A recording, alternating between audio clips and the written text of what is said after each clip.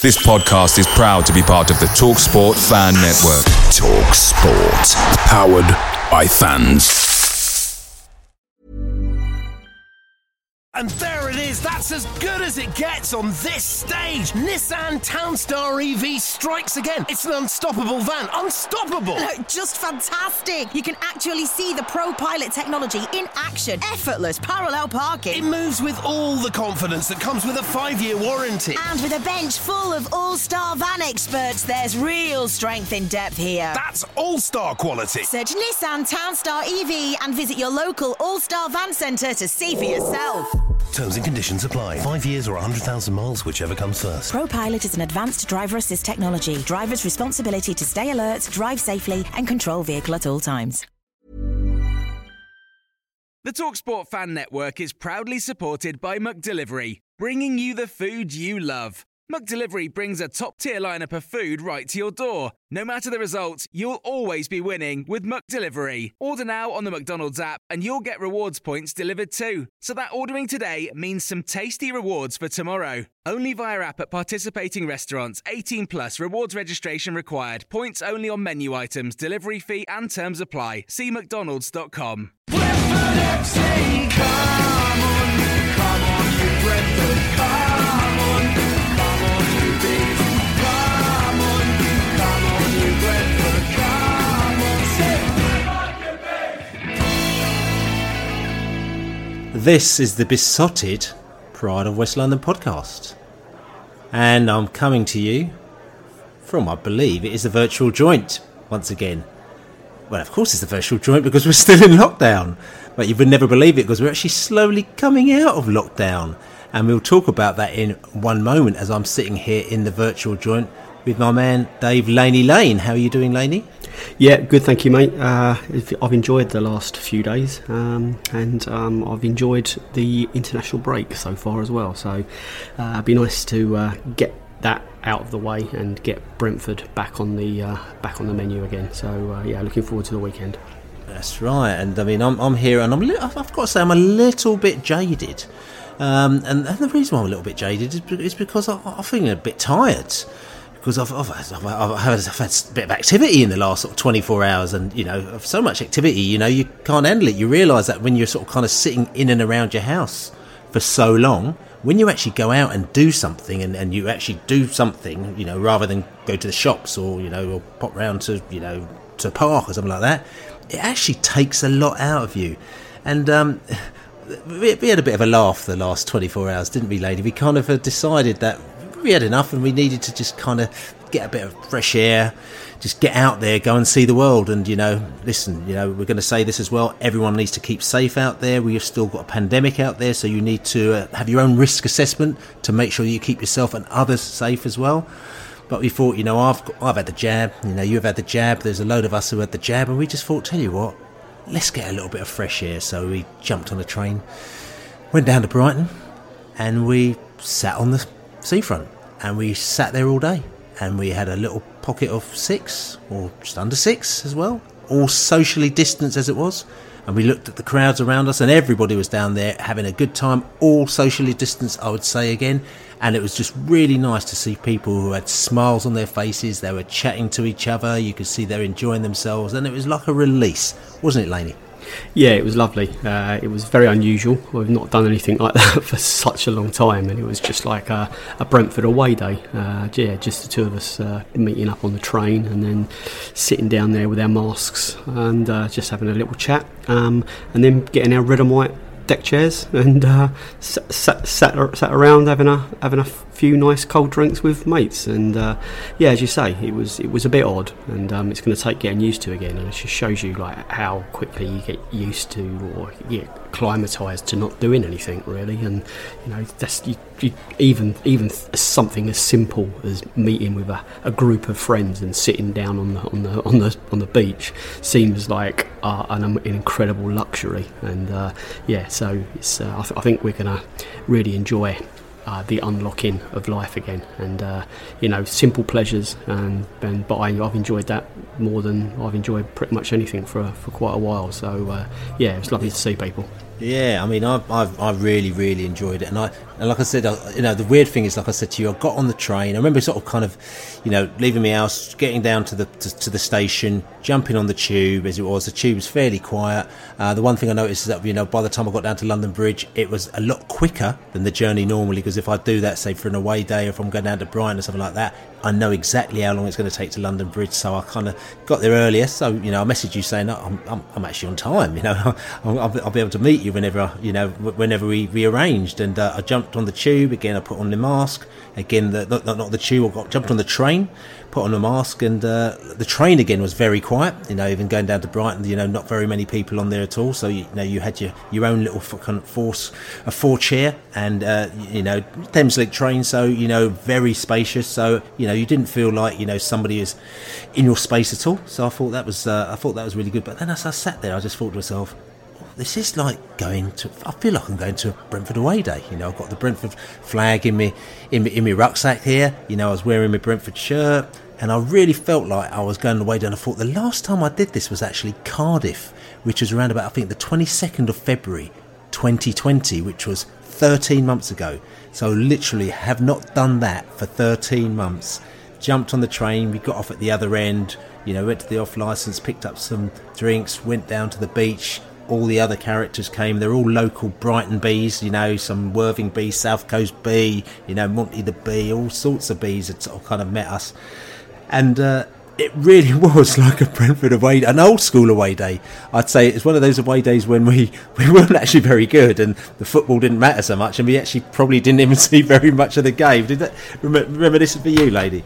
Yeah, it was pretty much like that. And but yeah, we just sat around, didn't we, and just talked about old days and new days, and just chewed the fat and sucked the ale, and yeah. So it was a bit jaded this morning, though, as you said. It was just not quite used to it.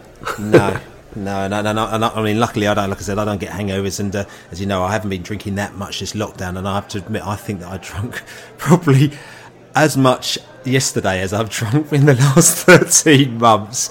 So that sort of gives you an idea of kind of how much fun we were having. Fun is the word, as you say. But anyway, but we've also had a little bit fun in this lockdown as well, because we decided to flip up the podcasts, and instead of doing, either just not doing the podcast at all or doing an international podcast where you sort of talk about international football, we thought, let's try this Question Time podcast. So, pull together this Question Time podcast, and I will say to you, first of all, the fans out there who I asked to send your questions in, I really appreciate the questions that came in. They were fantastic, and it was very hard to try and just pin down 10, because like I said to you, we've got enough there for 4 podcasts, 4 10-question podcasts there.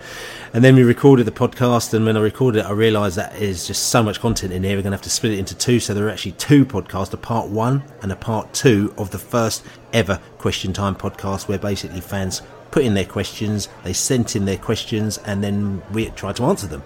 And it was a lot of fun, and like I said to you, really good. And if you check it out on prideofwest.london now, just check it out. It's an evergreen, so it's not like it's going to be out of date tomorrow or the day after or next week. When you get some time, just check it out, because it will make you smile. We've got a lot of very, very, very good comments, a lot of good feedback come back for that. Some people have come back to us and say they reckon it's the best podcast that we've ever done, which I think is, thanks very much for that feedback, and really appreciate it. There was a lot of hard work in it. There was about 30 different voices, or probably about 30 plus different voices in there. If you imagine, doing a mix down, actually having to put them onto different tracks and mix it and all that kind of stuff. Yes, there's loads of work, but enjoyed doing it, so we could bring you some more stuff. And Laney, you, I was open for that one as well for you, innit? I really enjoyed it. I wasn't quite sure what kind of questions we would get, or how many we would get, or the quality of them. But yeah, the punters have really surpassed my expectations. And as you said, it was just nice to do something a little bit different. And I really thoroughly enjoyed being part of it. It's food for thought as well, isn't it? It kind of just opens different avenues up. So we'll be trying a few more things next season, I'm sure. Yeah, we decided we were going to put out, because like I said, we got so many questions. We said we're going to try and put a second one out maybe in a few weeks' time, and then we had a little think about it. And I thought, actually, tell you something, it's one of these ones which we need to save for the weeks where there's no football. So, international week like now, at the end of the season, when there aren't games, we do that again. I think, international window. So I think we'll save it for kind of these special little holes, or else what we'll do is that we'll have far too much content and it will probably become a little bit, samey. So we think, we've got questions already lined up, and we'll have more questions coming as well. So very much looking forward to this. So, but Lainey, what was, I know we've got some really good questions. What was the one that you sort of kind of, you enjoyed the most, or you found the most interesting, either the question or the answers that came out of it? I really like thinking back to the 90s and trying to work out who were the kind of most technically gifted players that we had during what was kind of a traumatic decade. It started on the high, went even higher, and then went all the way down to the lows and the depths, and then it sort of ended on a bit of a high. So it was a bit of a roller coaster decade, and although we had some very average players during certain squads, we had some exceptional talent, and it just made you think that which of those players would fit or could fit into today's setup, or whether we could cherry pick a player from the past and then airdrop them into the squad, and it be improved. I think the sort of the comparison between Pontus and Herman Hreidarsson is particularly interesting. Both international quality defenders, and I think Herman could sort of dovetail into this team right now. So could people like Gavin Mahon, so could Nicky Forster, so could probably Bob Taylor. With today's training and fitness regimes, they'd be even better than they were. So I really enjoyed that, and it was good just to get a whole kind of spectrum of different opinions, which I think it actually added to the overall podcast. And it's interesting because that question in particular was asked by Yehuda, who's the Israeli bee as well. And he didn't know the 90s, but he'd actually bought the book on the 90s, and he found the 90s really interesting. So he's almost like he's a young bee, but he's actually trying to get the thoughts of people who were there to ask them the question. But the thing is, there was a bit of a fluff because the Allard was the main person answering that question, and it's not only blaming the Allard, because obviously we also talked about it afterwards as well, and we all happened to miss out one person who, I'll not be funny, but I've spoken to him quite a lot in the last year as well, and I can't believe we left this one player out of this 90s most technical player, didn't we, Laney? Yeah, Tony Folan was the player, and we kind of went, you kind of just feel a bit gutted for him that you didn't mention him in the pod, but we're giving him the props afterwards. But I'm sure there are others, to be honest.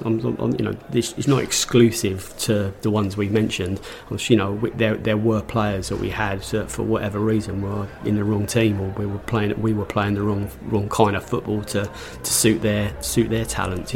Players like Alan Cochrane, he was kind of caught between a rock and a hard place when Phil Holder came in, because he was a very technically gifted player who come through the Tottenham academy, and he was capable of playing so much better football than we wanted him to play. So again, with different fitness regimes and different coaching, I'm sure if he had his time again, would be a great player for Brentford. He was at the time, and but it's as I said, we had clashes of styles.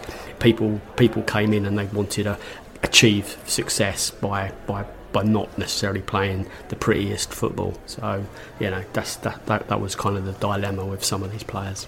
Yeah, and for me, the questions I thought quite interesting. I love the fact that we had our very own Ted Lasso on the podcast, Scott from Tampa in Florida as well, and he was talking to us about the MLS. He was giving us a little bit of schooling on how the MLS works as well. Then we talked about relegation and what our worst ever relegation was, which I thought was an interesting point as well. And also there's the reverse result. If you could actually choose one of our failures in any of the finals, which one would you actually reverse out of all of them? Whether or not it's going to be 85 Wigan, Leyland Daff, or whether or not it was kind of Yeovil in the playoffs, or whether or not it was kind of Cardiff when we played Stoke in the playoffs. So that was a really interesting one, because people gave their point of view on that. You'll have to check it out on the podcast as well. But the one that I really made me laugh chatting about actually was talking about 333, the police officer 333, who is a right. Oh, he was horrible, he was. And, for us actually just coming out with the tales, there was Scary Carey, yourself, myself, just talking about 333, the police officer who pretty much terrorised us through the back end of the 80s and the 90s as well, and tried to get all my coaches banned and closed down, and had all sorts of altercations with him. And, that was that was really, really interesting as well, talking about him. You weren't happy with him at all, were you, lady? No, but I have to say, because obviously I started doing the fanzine. I started, the print edition of Beside in 1990. So this was like prime 333 era, and I don't actually remember. There was kind of some grief early on. The club weren't quite happy that we were doing the fanzine. That didn't last too long. It was just something new that had appeared. And obviously we were selling it outside the ground, so the police were always buzzing around and asking what we were doing, and what was it we were actually selling to start with. But they didn't interfere. Not that they could have done or should have done, but I think once they realised it was something for the fans, and we weren't distributing any nonsense, then I think they just left us alone. But I don't think I ever had a conversation with him, which was unusual. I don't think so. So he was too busy blooming running round after you. Oh God! He was my arch. He was the nemesis. Oh mate, he made my life absolute hell. He really, really did. It was one of those ones where, like I said to you earlier on, I had to look out for the neo-Nazis trying to kick my head in around the terraces on Brentford in the earlier days, and then in the later days and late of the 80s, I had to run around trying to avoid this guy, trying to just get me for absolutely anything whatsoever. I remember even that time when I organised the and I didn't talk about this, but I organised the samba band on the terrace. Do you remember that, when I organised the whole samba band, like even played on the terrace, and and then I've got all these school children, and they all got them from the local schools, and they made some sort of samba maracas or whatever like that. So we had a sort of samba workshop, and then they turned up all these like 300 school kids with the samba band playing on the terrace, and there's all sorts of samba music, and it's all kicking off. And instead of it's great, and Lee Doyle, who was actually in the community at the time, he said to me, "Yeah, that's great, Billy. Spongy, yeah, we love what you're doing here. This is fantastic." They're all like, "No, 333 had to come and try to see if he can arrest me for kind of noise abatement or something ridiculous. It was really bad." It's like, no, this is good. He's like, no, I've had a few complaints. People aren't happy, so I'm going to see if I can arrest you. And it's just like, oh, no. So 333, he brings back some very bad memories. And one day I think I'm going to show you that photograph of me and him in the confrontational pose, Laney. Yeah, I think it would make you.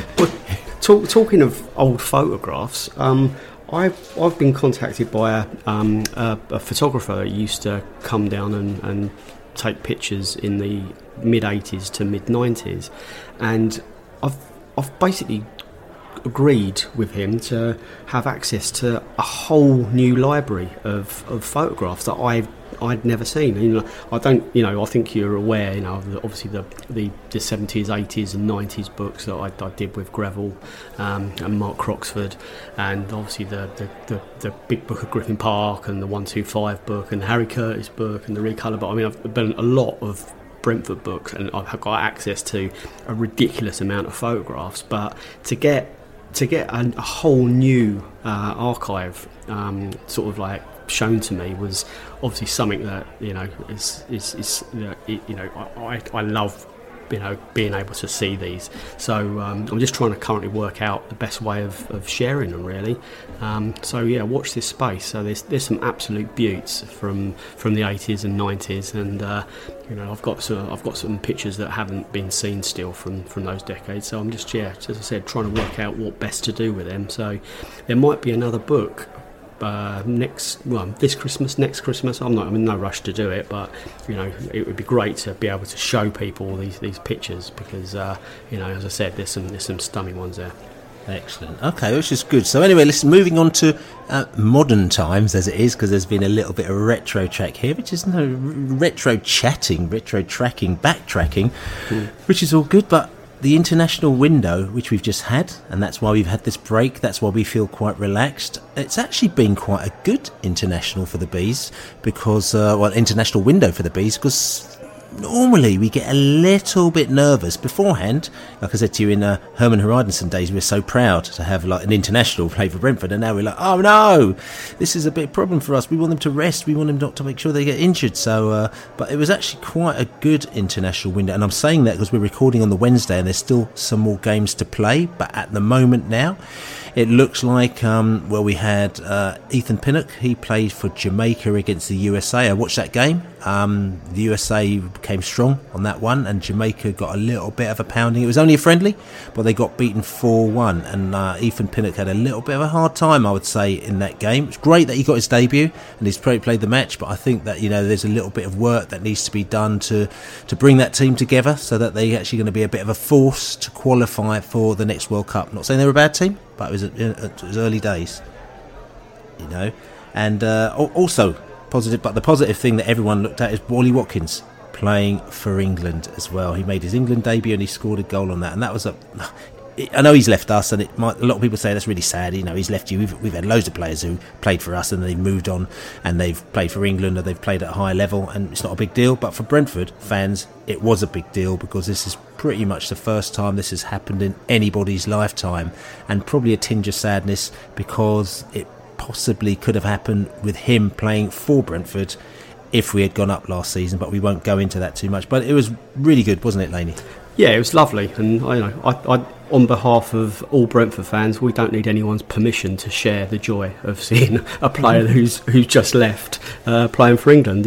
We were a massive part of his development, and seeing him play with Dean Smith and Ezri Konsa, I'm sure will play for England full team soon. The amount of discussion and talk about him, and being linked with moves to Liverpool, etc., or Man City, and he's going to go one step further than Aston Villa, and why not? Why not share in the vibe and the good news story? I don't think we need to have anyone's permission to do that. So if you think it's sad, then keep it to yourself. It's fine. I think Mads Bech Sorensen just come through the Denmark under-21 game with Russia under-21s with a clean sheet. So they've had a decent they've qualified. Break. Yeah, they've qualified there as well. Yeah, which is great. But also Mads Bech as well. I mean, he's had a great. But also in his last game as well, he scored a goal against Iceland. They won 2-0, so he scored a goal as well, which is great for him. And he came out as FIFA actually kind of sort of flagged him up as being basically sort of top player. In that round of matches as well. 96% passing accuracy. A few of the passes that he did, to be fair, they were sort of Barbe-esque, sort of kind of long field cross passes to feet of his other players. And I think maybe what's happened is that Mads Bech getting that game time for Brentford against some very high quality opposition is obviously upped his game, so he's gone into the under-21s, and he's balling now as far as he's concerned, because he's not playing sort of against Rochdale and against Accrington Stanley. He's playing against some Norwich, and he's playing against even Derby County, Wayne Rooney's Derby County, and he's playing against Watford. So that's obviously upped his game, and even though there might be some frustration with Bees fans, listen, he's obviously at a certain level, and he is also very young. He's in the under-21s, mate. He's probably young. They beat France 1-0, and Mbeumo is in and out of the France under-21s. But the France under-21s are leading into the French main team, which is a big team. They beat them 1-0 as well in a competitive match. So he's done very well, hasn't he? Yeah, 100%. And the senior Denmark team, they're on an incredible run of results as well. I mean, they lost to Belgium away 4-2, but the Belgium are the best team probably in the world at the moment, arguably. Apart from that, they've just been winning every game, including beating England. So the Denmark full team are in Austria tonight. So the team hasn't been quite announced, but I would imagine that Jensen and Norgard will feature again in those. Jensen obviously scored in the 8-0 win over Moldova at the weekend. So yeah, positive. Hopefully they all come back in one piece. That's the next part of tonight. Get through these games and get back without any injuries.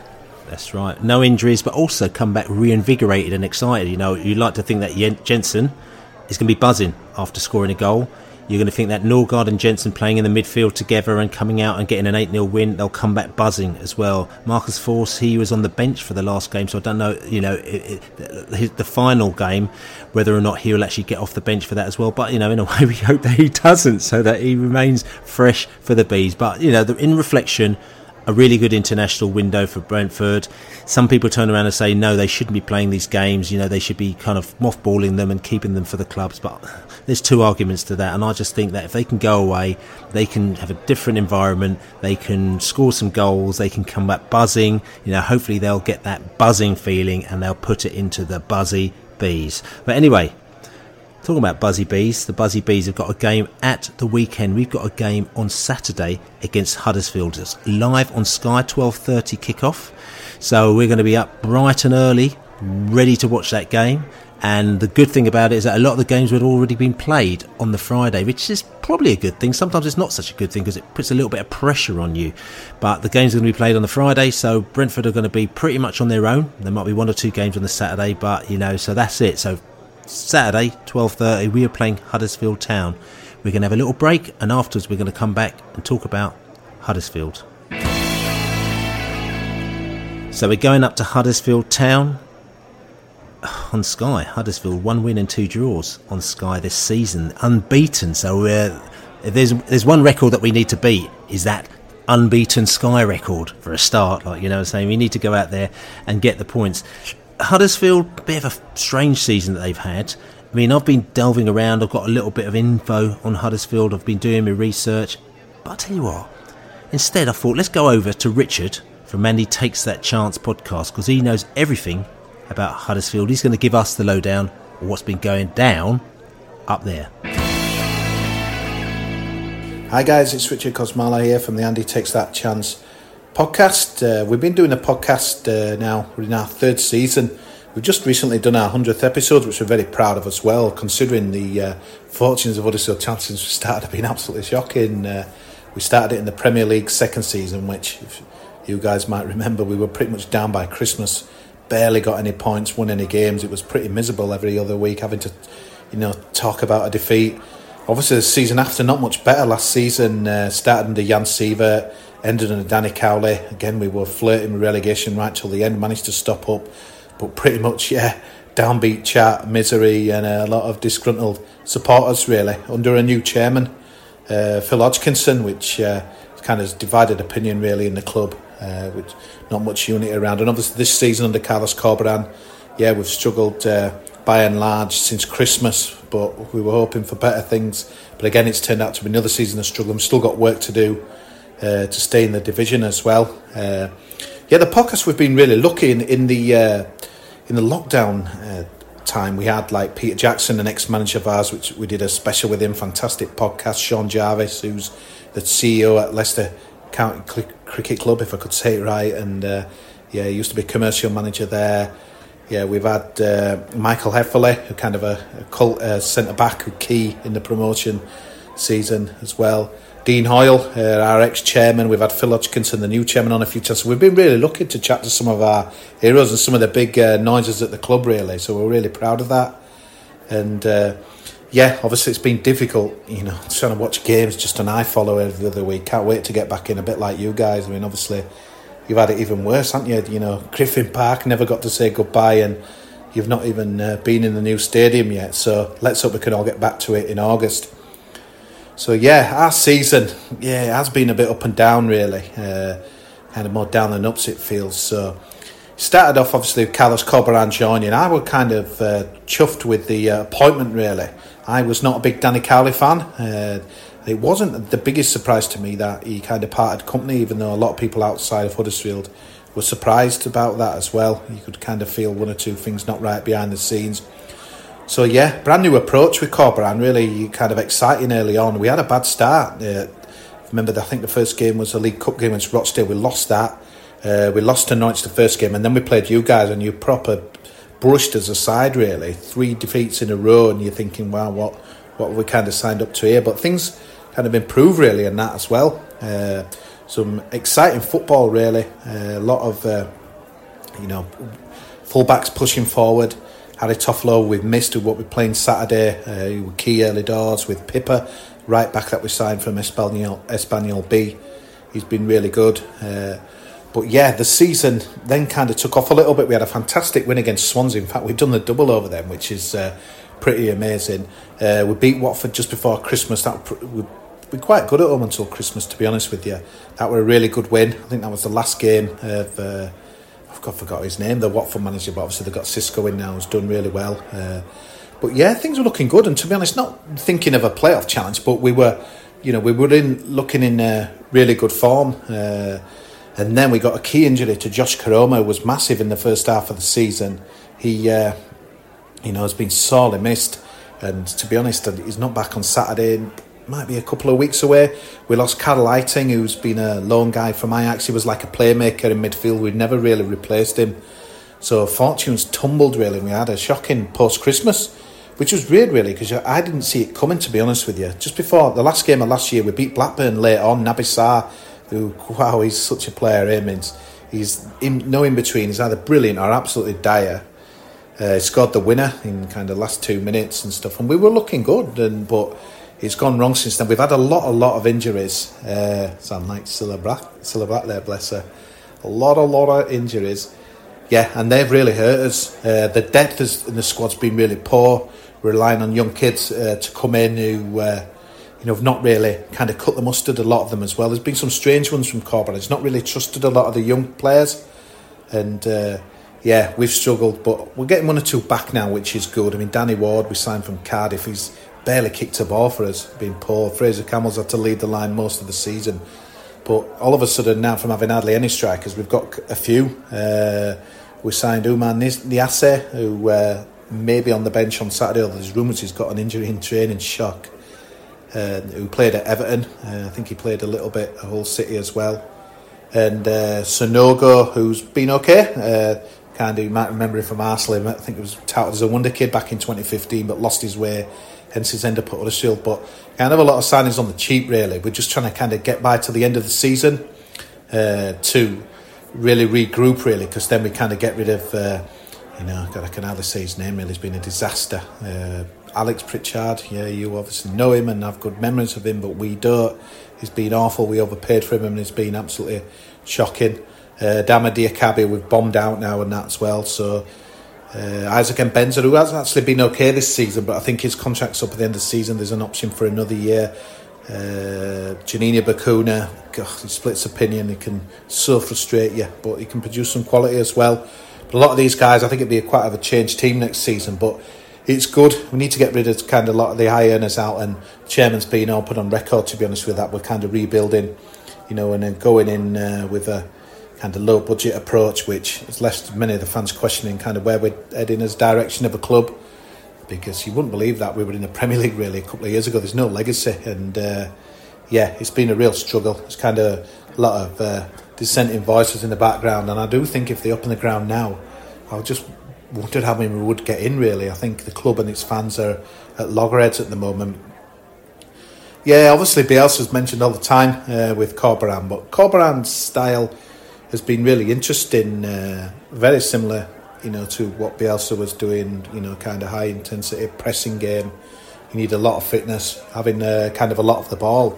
But it's got to a stage, certainly after Christmas, where there was no plan B. It was all the same way. It was almost like the plan is to be better at plan A rather than plan B. But that has changed in the last month, and we've gone kind of a bit more direct, which, to be fair, has probably culminated with the signing of Snogo, more of a kind of a target man. So we've gone along quite a bit where normally we try and play out with the back, and we've had some, good success with it, but some disasters as well. If you've seen any of our highlights, Naby Sarr and others gifting the ball away in the 6-yard box, to the opposition and being punished. So it has been a bit of a miss, really. But I do like the style, and I do enjoy kind of watching him play. Away from home, we've been awful, which is really weird, considering, it shouldn't make any difference, should it, home or away now, with no fans in, but we've been dreadful.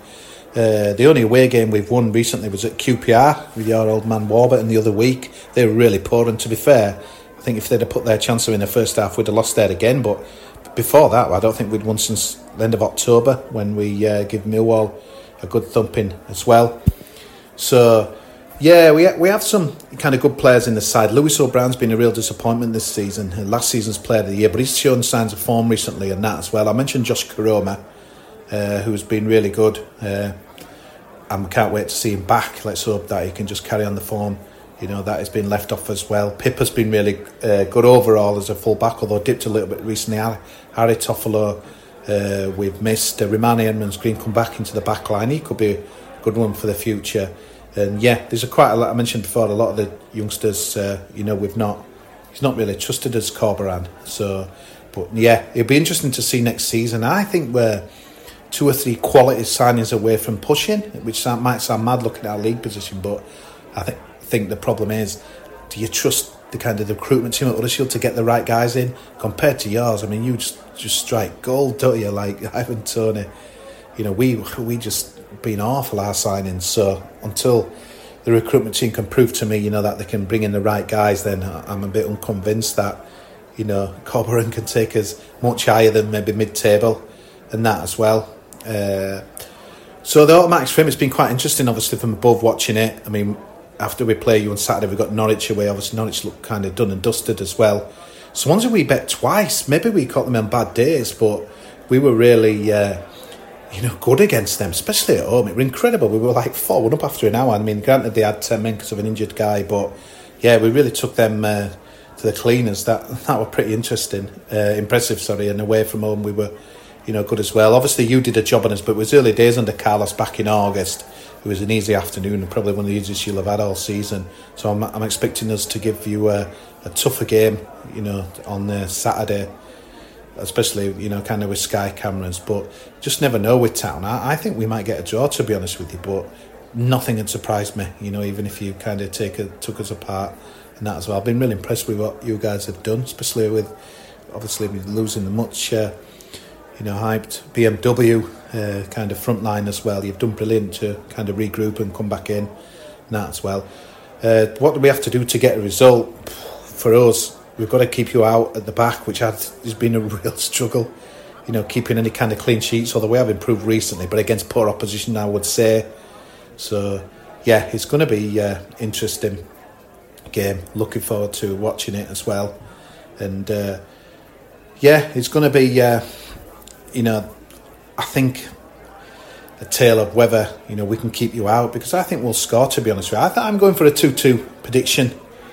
And I wish you all the best in the playoffs, because you guys deserve some luck. God, I'm even talking a few years ago from the Doncaster. You remember the Billy Payton, obviously. Kind of wounded, weren't you, from some of them finishes. You've had some shockers, really. And, last season again, another heartbreak. But, yeah, just hope that, I don't know if you'll get top 2 now, but I think you could be the ones to get up. And imagine that, Premier League next season in your new stadium would be special. So, yeah, wish you all the best, guys. Brentford holds good memories for us Huddersfield Town fans. From obviously, the pubs on the corner. It's a great away day. I wish you all the best. Maybe not on Saturday, so let's share the spoils. 2-2. So that was Richard from And He Takes That Chance podcast. A little bit frustrated, as you can hear, and say understatement to say that he's a little bit frustrated against a player who was an absolute Don Dada at Griffin Park years ago. Alex Pritchard, he wants him out. He'd have him out tomorrow. He says he's rubbish and just absolutely contributed nothing to their team. He's so unhappy with him, which is it's a bit sad, really, because Pritchard was a brilliant player and his career path has not quite taken the right route, has it, Laney? No, he was a player that we were so gutted to not be able to keep. He obviously went to Norwich and then Huddersfield, both Premiership teams, granted, but obviously he's come back down with Huddersfield, and yeah, he's just not he's not in the right place. And if he's not being a player like him who we saw on the way up, he should be enjoying his football. He should be being part of a team that was just so exciting to watch, and he was central to that. So yes, it's a real shame. I'm sure he's earning a fortune, and I'm sure he's not losing sleep over that, but it's not quite what it's necessarily about when you've got his ability. No, not at all. And if you think about it as well, because he did the U-turn from Brighton, because he was literally on his way. He was practically walking in the door in Brighton, didn't he? And then he got the phone call from Norwich, wasn't it? Yeah. That's right. He got the phone call from Norwich. He just did the U-turn and went up to Norwich and signed for them. And Brighton's like looking at the clock, thinking, "Where is he? He should be here by now."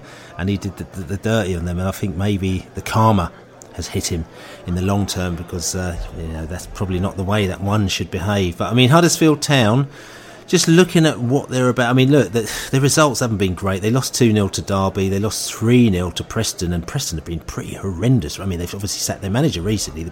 They beat them 3-0, drew 1-1 with Birmingham, which is, also not a great result, because Birmingham are quite rubbish as well. They drew 0-0 with Cardiff, which is probably actually quite a good result there, because Cardiff are quite tricky. And then they beat QPR 1-0, which is they did that especially for us, actually. Thank you very much, we appreciate that. And then drew 1-1 with Sheffield Wednesday, who may be a newly revived Sheffield Wednesday, we don't know, with the new manager there. So the results haven't been going great recently, but then they've had a few players that have come in and things might turn around, and as he said, you just never know. We might be in for a little bit of a shocker. I think they're probably not as bad as they were, obviously, when they started the season, when we gave them a good spanking. And then recently as well, it looks like they may have picked up. So this might be a tougher game than we expect. Looking at, what their strengths and weaknesses are, I mean, they're good at shooting from direct free kicks, so we must not give away free kicks, which we seem to like doing quite a lot. Attacking down the wings as well, they're strong. Creating chances using through balls and defending set pieces. Those are things that they're good at. But what they're weak, and this is where we can really get at them, defending against through ball attacks, they're not very good at that at all. Defending against skillful players, they're not good at that at all. Avoiding fouling in dangerous areas, defending counter attacks in the air, they're not very good. Stopping opponents from creating chances, they're not good. They're really bad at it. Basically just do lots and lots of mistakes, and also not very good at protecting the lead. How they play the attack down the left, they take long shots, they like short passes, and they try to do the through ball thing as well. They try to keep hold of the ball, and they like to play in their own half.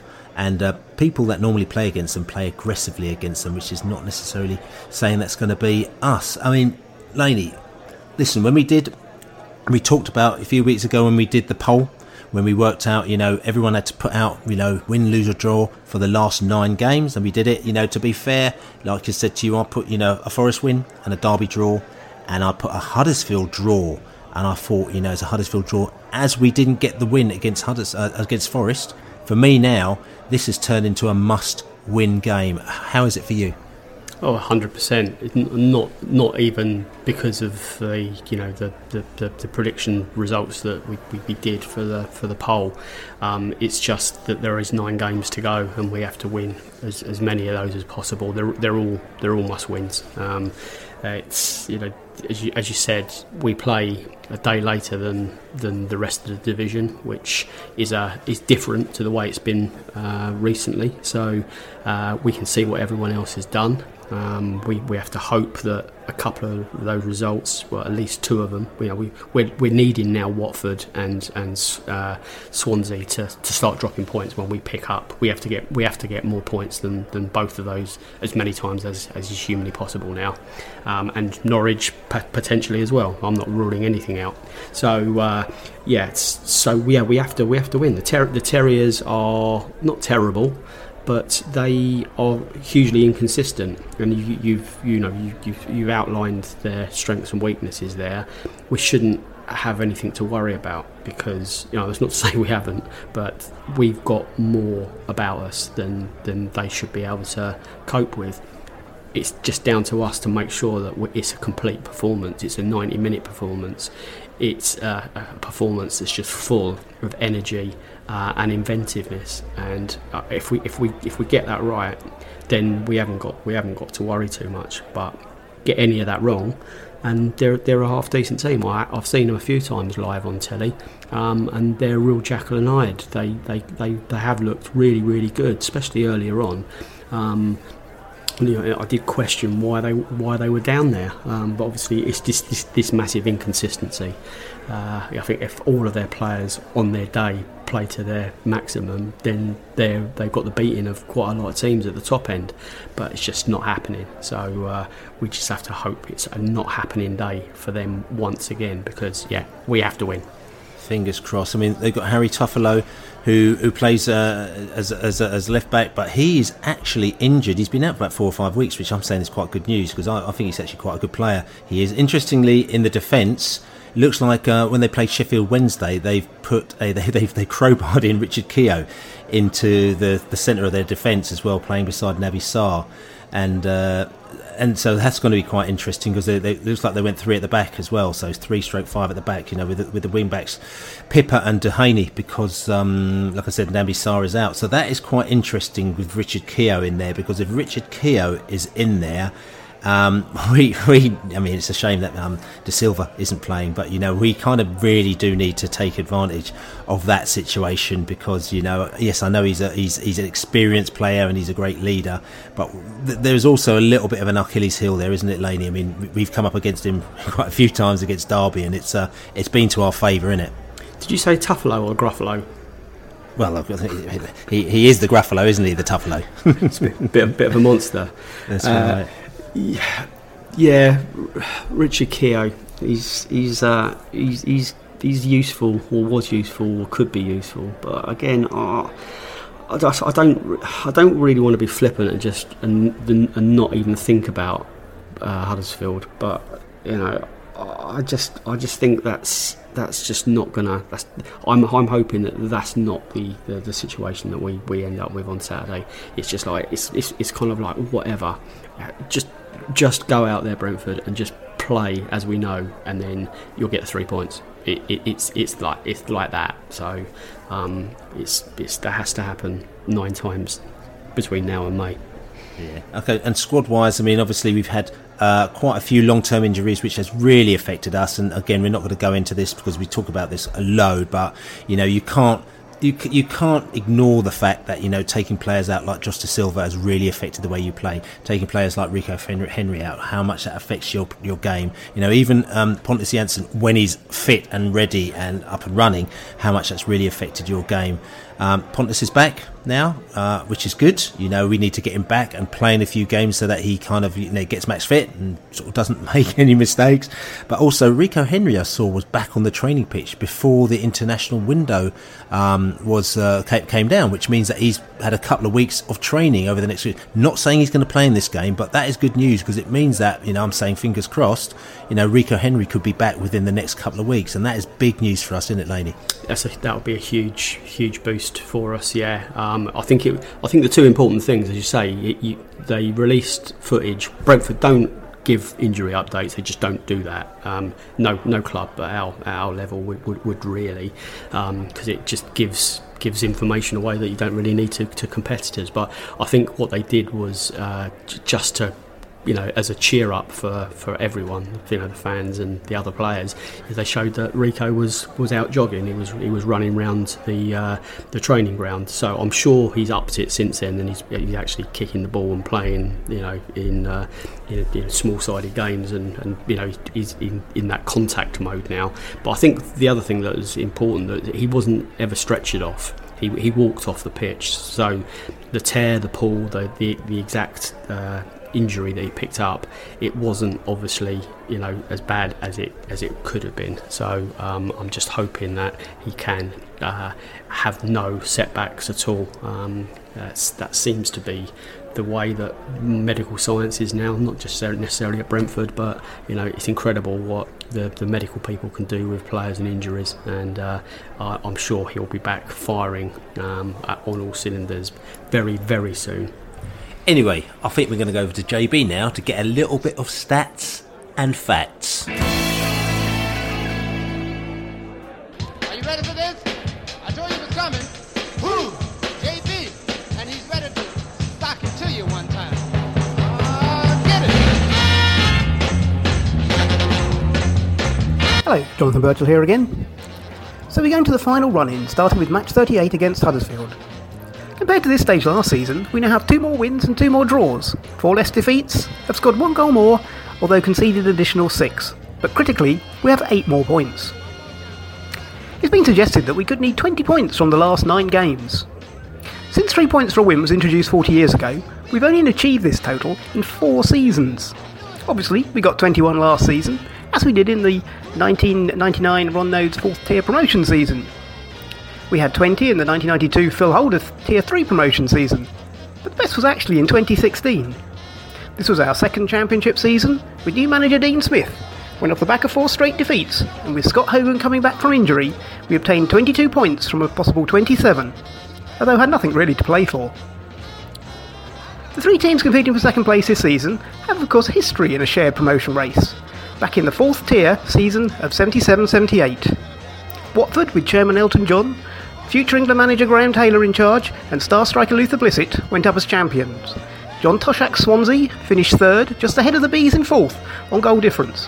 Fortunately, no playoffs back in those days. Southend United finished runners-up back then, but this year are battling for their very league survival. So that was JB with his stats and his facts and his funk. And more stats. Let's have a look at the stats. We didn't look at it the last podcast because we just decided to just wipe the slate and we just decided to talk because we thought, we didn't get the result we wanted against Forest, so what's the point about talking about any of the stats and everything like that? Let's just talk about, where we need to be and where we're going to go. But let's just have a little look at this now. Now we've had a 2-week break, it's quite interesting to have a look at where we stand in and amongst the others. So Norwich, obviously predicted by 538 to be at the top. They've currently got 83 points and they're predicted to finish top on 97 points. They have the best form. They are predicted to be the top. They are there. Promoted, over 99% chance of promotion and 90% chance of winning the championship. Watford currently on 75 points. They are predicted to finish second with 88 points. And it's 88 points. They're looking at 77% chance of promotion. And 9% chance to win the championship. Then Brentford predicted to finish 3rd. We're currently on 68 points. We are predicted to finish 3rd with 84 points, so 4 points behind Watford, which is a big gap as well. 49% chance of getting promoted and 1% chance to win the championship. Then interestingly, 4th place is Swansea, who are on 82 points, so 2 points below us, predicted as well. 21% chance of getting promoted and less than 1% chance of winning the championship as well. Then after that is Barnsley, predicted to get 76 points, so quite a big gap between them and Swansea. 76, 6 points between them and Swansea as well. 21% chance of getting promoted, or 19% chance of getting promoted. So actually, it's between them and Swansea, it's actually quite tight. And then Bournemouth, they're predicted to finish 6th with 73 points. Again, 15% chance of getting promotion. Reading to finish 7th with 72 points. Cardiff finish 8th and 71 points. So that's quite interesting. But the interesting thing here for me is that Swansea's form, everything of them has just dipped. I mean, the form and the rating that they use, they are, out of the top 6, the rating that is used by these stats people, they're basically the worst informed team out of all of them lot.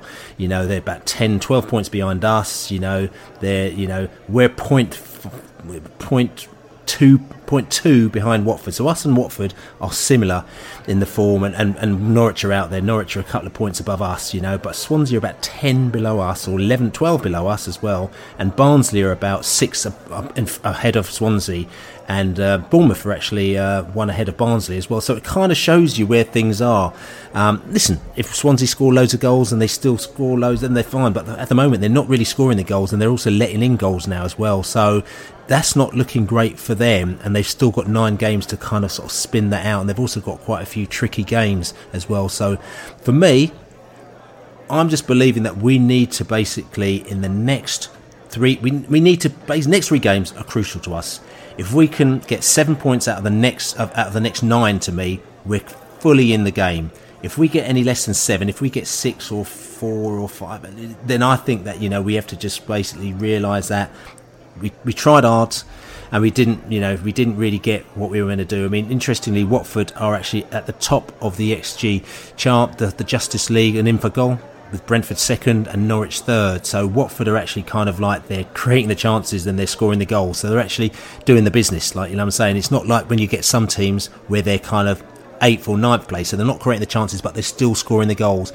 They're doing all the right things. So it's going to take Watford to mess up, I think, quite badly for us to be able to slip in. But then you never know, do you? They were doing well before the international break.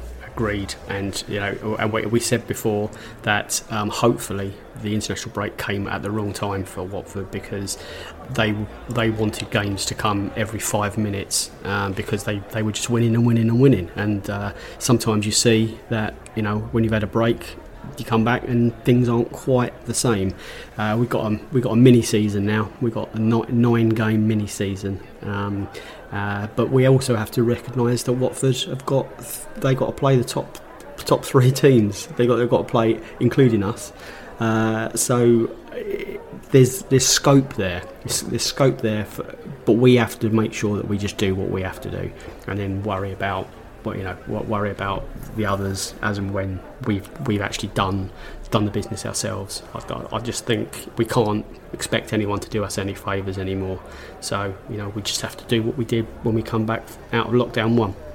Yeah, indeed. And just quickly, if Huddersfield fans are listening, because we do also get friends from the opposition who listen in, and thanks very much for listening. We very much appreciate you listening as well. And like I said to you, after you play us, good luck for the rest of the season. We hope you win every single one of your matches, including any of our rivals that you're playing, which is all good. But according to the stats people as well, they reckon that you're well clear of any relegation as well. They reckon it's Wycombe, Sheffield Wednesday and Birmingham City they think is going to finish third bottom with 46 points, 3 points clear of Coventry City, you're going to be fourth bottom on 49 points, Derby on 51. They reckon Huddersfield are going to finish on 52 points, so they believe that you're going to be well clear of relegation. So unless you have a bit of a massive dip in form, I think Huddersfield are going to be A-OK. So Laney, score prediction for the game on Saturday, live on Sky, 12:30pm. I am going to go for a 2-0 Brentford win.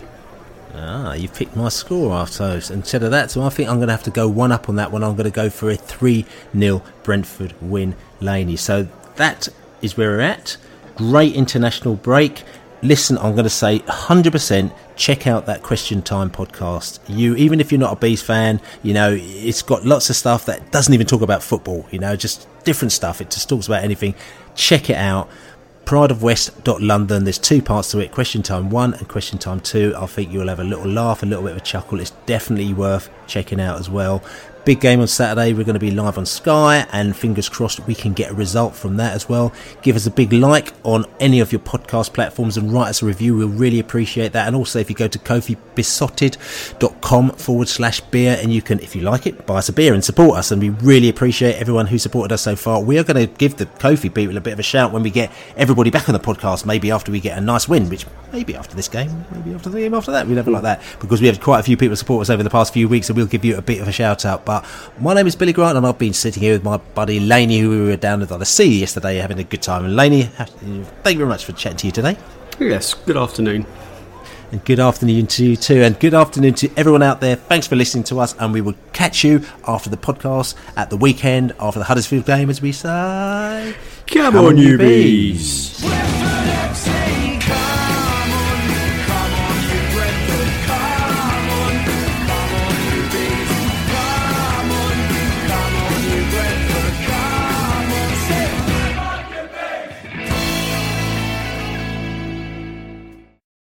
Away days are great, but there's nothing quite like playing at home. The same goes for McDonald's. Maximise your home ground advantage with McDelivery. Order now on the McDonald's app. At participating restaurants, 18 plus, serving times, delivery fee and terms apply. See mcdonalds.com.